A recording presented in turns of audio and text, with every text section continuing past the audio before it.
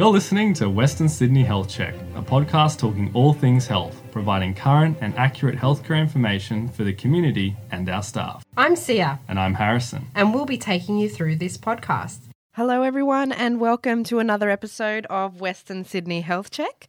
Today we've got a very interesting topic being discussed. In the podcast booth we have Associate Professor Cameron Webb, foremost expert on mozzies. He's based at Westmead Hospital and works under the New South Wales Pathology umbrella. Hello, how are you? Yeah, great to be here. Thanks for the invitation. You're very welcome. Thanks for joining us. Now, Professor Webb is involved in extensive research on mozzies. He's also appeared on TV and radio and has become quite the personality in this space. So we're very excited to have him on the show. He's also been affectionately called the Mosquito Man. Do you like that nickname? It's all right, isn't it? I don't mind it. It sounds a bit like a superhero.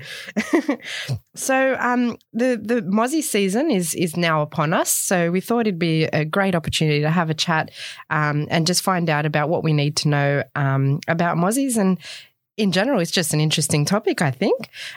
So we're going to go straight to the most hard-hitting question and the topic that's on everybody's lips at the moment, and it's COVID. So we're going to ask you straight up, can you catch COVID from a mozzie bite? No, you can't. That's the good news, isn't it? So mosquitoes are really good at transmitting the pathogens that make us sick. So things like mosquito-borne viruses or parasites that cause things like malaria. But even though mozzies are really good at transmitting some of those special viruses, they're not much good at transmitting other pathogens that make us sick. So they're not really good at transmitting HIV or influenza, for instance. And coronavirus is exactly the same. So basically, if a mosquito bites someone who's infected with COVID-19, the virus doesn't survive in the mosquito and the mosquito can't pass it on. So you said there are other viruses that they can transmit? Yeah, mosquitoes are really great at transmitting certain viruses, but they're viruses that have evolved to exploit that blood-feeding, human-biting behaviour of mosquitoes. So people have probably heard of viruses like dengue or yellow fever, or here in Australia, particularly Ross River virus. Mozzies are really great at transmitting those pathogens, but not those other pathogens that can make us sick. Okay, well, that's good to know. We've got that important COVID question out of the way. But now we want to hear about you. Mozzies is quite a niche and unique topic to be interested in, and we want to know what triggered your interest in mozzies. Yeah, I fell into this field quite by accident. I'm really kind of had a background as an ecologist or an environmental scientist, and I started my PhD around the Sydney Olympic Park site in the lead up to the 2000 Olympics, trying to work out ways that we could redevelop the site, build wetlands for the frogs and fish and birds, but not create opportunities for mosquitoes. And that work's continued. I really like kind of working at that interface between environmental health, human health, and bringing that kind of scientific perspective on how you can practically manage these types of environments. So you're based at Westmead Hospital. Can you explain to me why somebody with your skills needs to be based in a hospital? So I'm in the Department of Medical Entomology. We're based up in New South Wales Health Pathology facilities there. And really it's because of the health risks that are posed to the community, not just by mosquitoes, but also other biting insects and arthropods. So things like fleas and ticks and bed bugs and head lice and things like that. There's lots of insects and arthropods that you would find in your home, in the environment, that can either annoy you or make you sick. Mosquitoes are the most common one, of course, and the one that I work with, but it's a good reason why we've got this expertise in the hospital to provide that advice to local, state and federal health authorities. Wow, that's brilliant. So now for our Western Sydney listeners, what do they need to know about the mozzie season? Do we have a higher than normal concentration of mozzies in our patch? So we've got about 60 different type of mosquito that's found right across the Greater Sydney region, and most of those are found in Western Sydney. Now, what mosquitoes are active and how much of a problem they cause really depends on what the weather is like each summer. So the more rain we get, it fills up those puddles and wetlands or the buckets of water in our backyard. That creates great opportunities for mosquitoes. So we're heading into a La Nina year. We're expecting it to be a bit wetter than what it has been previous summers. That's probably a great opportunity for mosquitoes. So now's a great time to get out into the backyard, tip out all those water holding containers and get prepared for summer and trying to prevent those mosquito bites. So for those who might not know, why do mozzies like water? So mosquitoes have a really complicated life cycle. We're familiar with the mozzies that are buzzing around and biting us as they're flying about. but the mosquitoes like to lay their eggs in or around water. So whether it's a puddle or a wetland or a bucket of water. And when those eggs hatch, little tiny immature stages of the mosquitoes, we commonly call them wrigglers, and they live in the water for a week or so during summer before they emerge as adults. And so mosquitoes can't complete the development in damp soil or in the leaves of trees. They need that standing water. So as much water as you have around your backyard, the more likely it is that you've got mosquitoes causing a problem. So is there a health risk for things like pools and dog water bowls? Do they need to be changed regularly? Is there a risk if they ingest those eggs? So a swimming pool is, as long as you keep it clean and chlorinated, it won't be a source of mosquitoes. But other sources around the home will be a problem as well. So if you've got a rainwater tank, make sure it's properly screened so it doesn't create an opportunity for mosquitoes. Clean out your gutters and drains. But most importantly of all, it's all of those small water holding containers in the backyard. So for things like your bird bath or your pet's water bowl, tip them out or flush them out once a week, and they're far less likely to be producing mosquitoes. That's a good tip. I have a rainwater tank, so I might need to talk to you a bit more after the show. Now, are there any other diseases or health risks associated with mozzies that you'd like our listeners to be aware of, or any tips to prevent a pesky bite? Yeah, so even the bites alone from mosquitoes are enough to disrupt our time outdoors. And certainly if mosquitoes are very abundant, it can really impact our enjoyment of working or enjoying outdoor spaces, particularly during summer. But it's also important to remember that mosquitoes can transmit these viruses that make us sick. And so in Sydney, we do see activity of Ross River virus every year, particularly the outskirts of the metropolitan region, and that includes parts of Western Sydney. And so that virus, it can make you really sick. You can get a severely debilitating illness. People don't die from it, but you can get fever, rash, joint pains, incredible fatigue, and joint pain can be really debilitating. So it's really important to avoid mosquito bites. They're not just a nuisance, they're a health risk. And so in Western Sydney, as you're getting ready for the summer ahead, stocking up with some insect repellent from the local supermarket or pharmacy is a really great idea. Choose a product from those places because they're all typically registered by the Australian Pesticides and Veterinary Medicines Authority. So try to avoid those homemade concoctions that you see recipes for on social media, or you're buying from the local kind of sort of market or something like that. Go for those commercial products. And again, reduce opportunities for mosquitoes around the home. And certainly if you're planning to spend time outdoors, particularly exercising in the afternoon when mosquitoes are most active, pop on those repellents and try to minimize the amount of bites that you get. And I'm not sure if this is your field or not, but is there a reason why some people tend to get those really big and swollen mozzies and others sort of don't react that way? Yeah, of course. So we know that some people are bitten by mosquitoes more than others. So when a mosquito is trying to find someone to bite, she can sense the carbon dioxide you breathe out, the temperature of your skin, the smell of your skin, all the chemicals that are produced from your sweat and your bacteria. Some of them will attract mosquitoes, but some of them will repel mosquitoes. But for those people who are bitten by mosquitoes, what happens is that the female mosquito lands on your skin. It's only the females that bite because she needs that protein hit in the blood to develop her eggs. But when she starts feeding, she'll inject her needle-like proboscis and she'll basically deliver a big mouthful of saliva into your skin. That's a bit of an anesthetic, a bit of an anticoagulant. It gets the blood flowing a bit easier.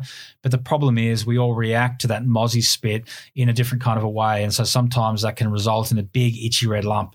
So think about the ways we all react differently to other food and chemical and environmental allergens.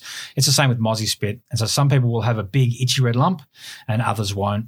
And we particularly see it in young children. And so over time, their reaction generally will decline. But if you are a sensitive person that reacts badly, a nice cold pack or compress will reduce some of that inflammation. Some of the anti-itch creams you get from the pharmacy are good. And if you really have a lot of problem, talk to your doctor or your pharmacist about antihistamines or something like that can reduce the severity of the mosquito bite reactions. Have you ever heard of a mosquito bite ending up in an emergency department presentation? Sometimes you hear about people getting a really incredibly severe reaction. It's incredibly rare, but it sometimes happens. And you hear about people who are bitten on the eyelid and things like that, where you do get a lot of localized swelling. But thankfully, the reactions to mosquito bites alone are pretty minimal. It's much more about those mosquito-borne pathogens that we want to avoid people contracting more than the bites themselves. Absolutely. Okay, so we thought what we would do is do a bit of a myth buster with you, and there's a few little facts that float around the internet, and we came across them and thought we'd ask the expert whether they're true or not. So we'll play a bit of a true or false game.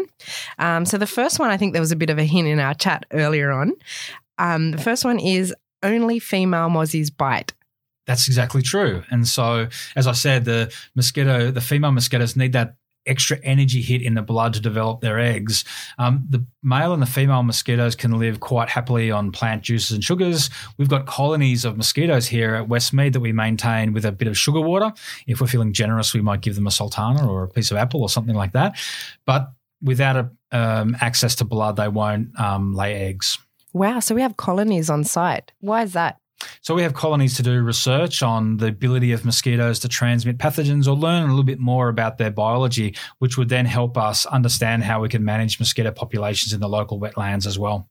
And is there a particular breakthrough that's memorable for you in that research? I think we've had a number of different kind of outcomes from our research, both in understanding the capacity of certain mosquitoes to transmit things like Ross River virus, but also looking at the biology of mosquitoes. And so probably one of the most interesting research outcomes recently was I had a PhD student through the University of Sydney, and what she found was that mosquitoes can detect the smell of fish in the water and avoid laying eggs, even if the fish aren't swimming around in the water themselves. And so understanding that mosquitoes can pick up on these chemical cues in water produced by predators might give us some clues as to how we might be able to make more ecologically sustainable mosquito control agents into the future. Wow, that's fascinating. I'm derailing from the myths, but I wanted to ask, are we the mosquito country of the world? Are we up there or? So we've got an incredibly diverse range of mosquitoes in Australia. There's more than 300, but there's 3,000 species right around the planet. And every country probably claims that their mosquitoes are the worst, except Iceland. Iceland apparently has no mosquitoes, but almost every country probably thinks they have the worst mosquitoes in the world. Certainly, we're lucky that some of the pathogens of really human health concerns are things like malaria, dengue, yellow fever, Japanese encephalitis virus. We're generally free of those in Australia. So those tropical countries, particularly those across the Pacific, Southeast Asia and South America, are really suffering a much greater burden of disease than what we would here. Okay, all right. We'll get back to the myths. The next one is mozzies are attracted to sweeter blood, which is why some people get mozzies more than others. Look, I think that's probably a little bit untrue. I think that's what we say to people who are bitten by mosquitoes to make them feel a little bit better, to say, oh, it must be because of your sweet blood. We know the mozzies bite for the blood, but they're probably reacting to the smell of your skin more than the actual blood type as such. And so it's probably more accurate to say they smell a bit more like a cow or a kangaroo, and that's why they're bitten more by mosquitoes. Well, there you go. I haven't heard that one before. Now, the other fact we found, well, we don't know whether this fact is true. We're hoping you can confirm whether mozzies have been around since the Jurassic period.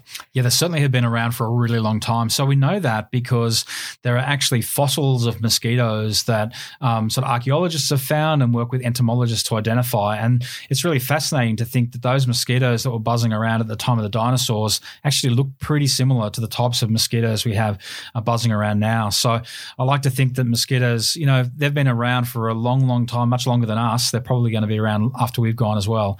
But it just shows how adaptive they are to the environment and how resilient they are. They've sort of lasted so long. Absolutely. So let's talk about how we prevent mozzies. Is it true that what you eat and drink could prevent getting a bite?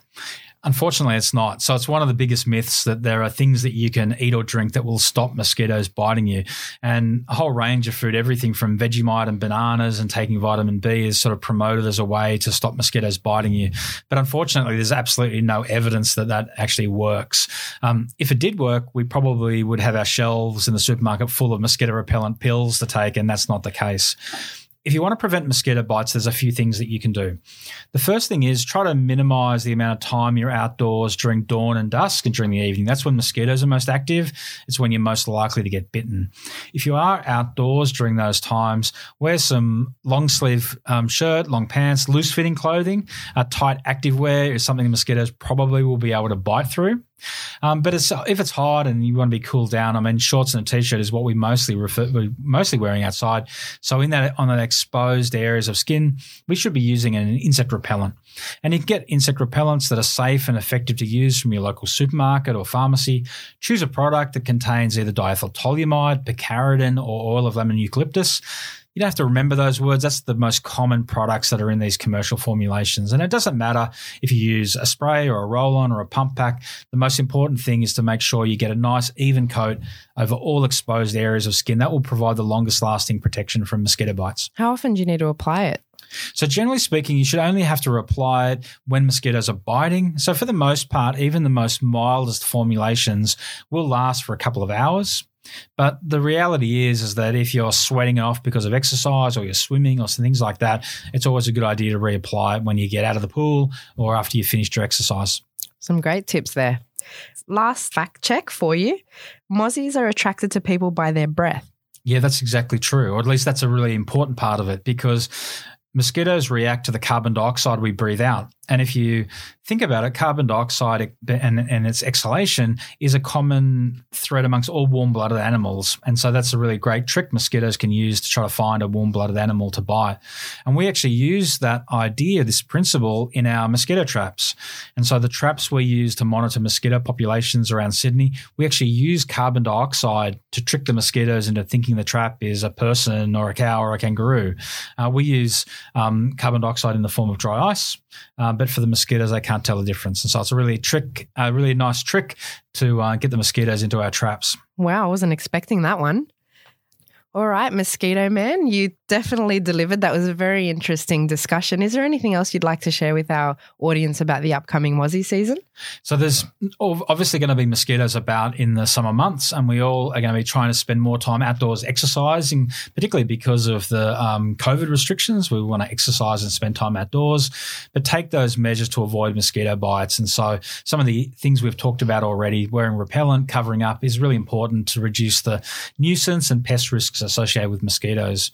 Keep an eye on some of the news that's coming out from the local health district and New South Wales Health. They'll always share information about current conditions in relation to mosquitoes, and certainly the detection of any mosquito-borne pathogens in local mosquitoes.